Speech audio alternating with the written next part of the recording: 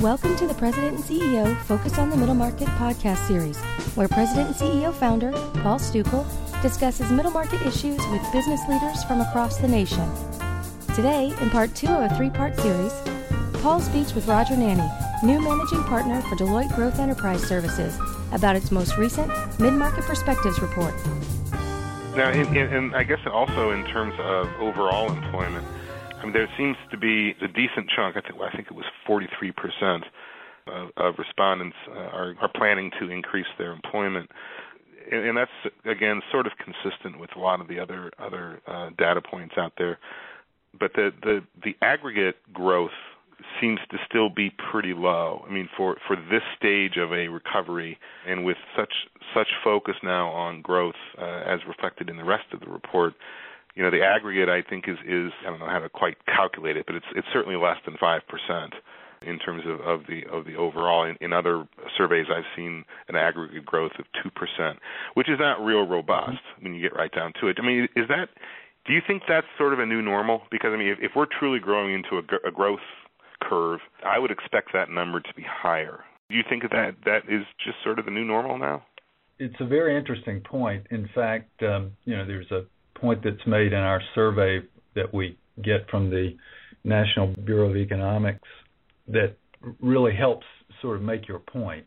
If you go back to the start of the recovery in June of 2009, we're now positioned to exceed the average of the period of the recovery since World War II.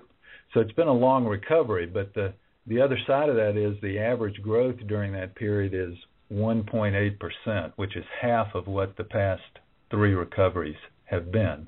So, my takeaway from that is, and again, I think it lends itself to the survey results as well, is that this is very much from the standpoint of, I think the survey respondents, a measured steps kind of an approach.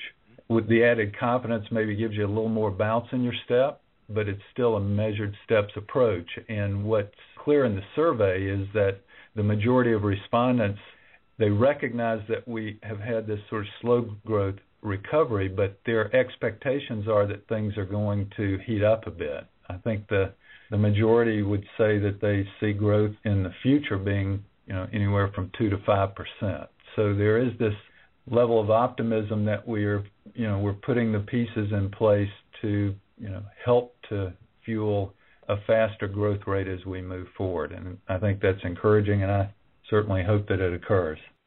The interest rate quandary, I guess is the way I put it, is of interest to me in 2 ways. Obviously, expansion requires capital, and interest rates are about as low as they've ever been. And this also relates to the M&A market, obviously. The Fed has made it fairly clear, as clear as the Fed ever makes anything, that interest rates are going to rise at some point here. We don't know exactly when, but certainly in the next 12 months, there's an expectation that interest rates are going to start to rise. And if economic growth really sort of kicks in, that's an absolute given, and we just don't know how high. How do you see that affecting the climate for expansion in terms of access to capital and cost thereof? And then also, I guess, on the M&A side, because there does seem to be some strong interest in M&A based on the survey. Do you think that's going to really spur it in the shorter term in order to lock in those low interest rates, or do you think that's not going to have that much of an effect? Sorry, that's a long question. There's a lot there.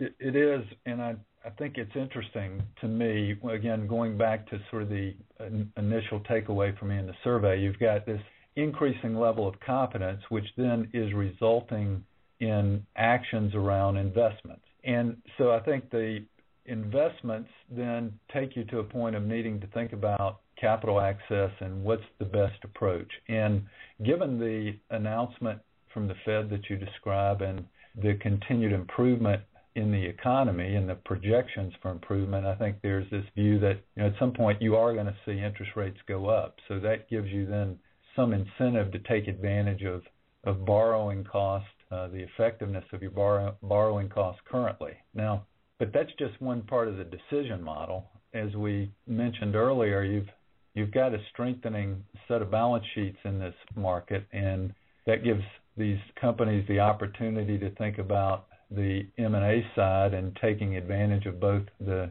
cash they have with some combination of borrowing capability to look at diversifying their customer base through acquisition, we did see increases in the survey responses in that area, with there being a higher degree of interest in acquisitions for the purpose, again, of diversifying the top line.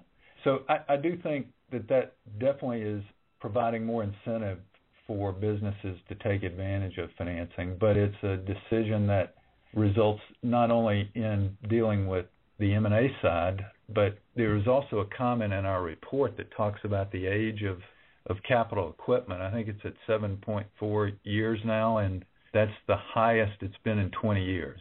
So there's also some incentive to make investments around improving what's an aging, capital equipment set, as well as the emphasis on technology and companies looking at, taking advantage of the cloud, for example. That's going to be, I think, a big opportunity for the mid-market going forward. They have the opportunity to take advantage of a more current technology platform without the costs of infrastructure and people to run it.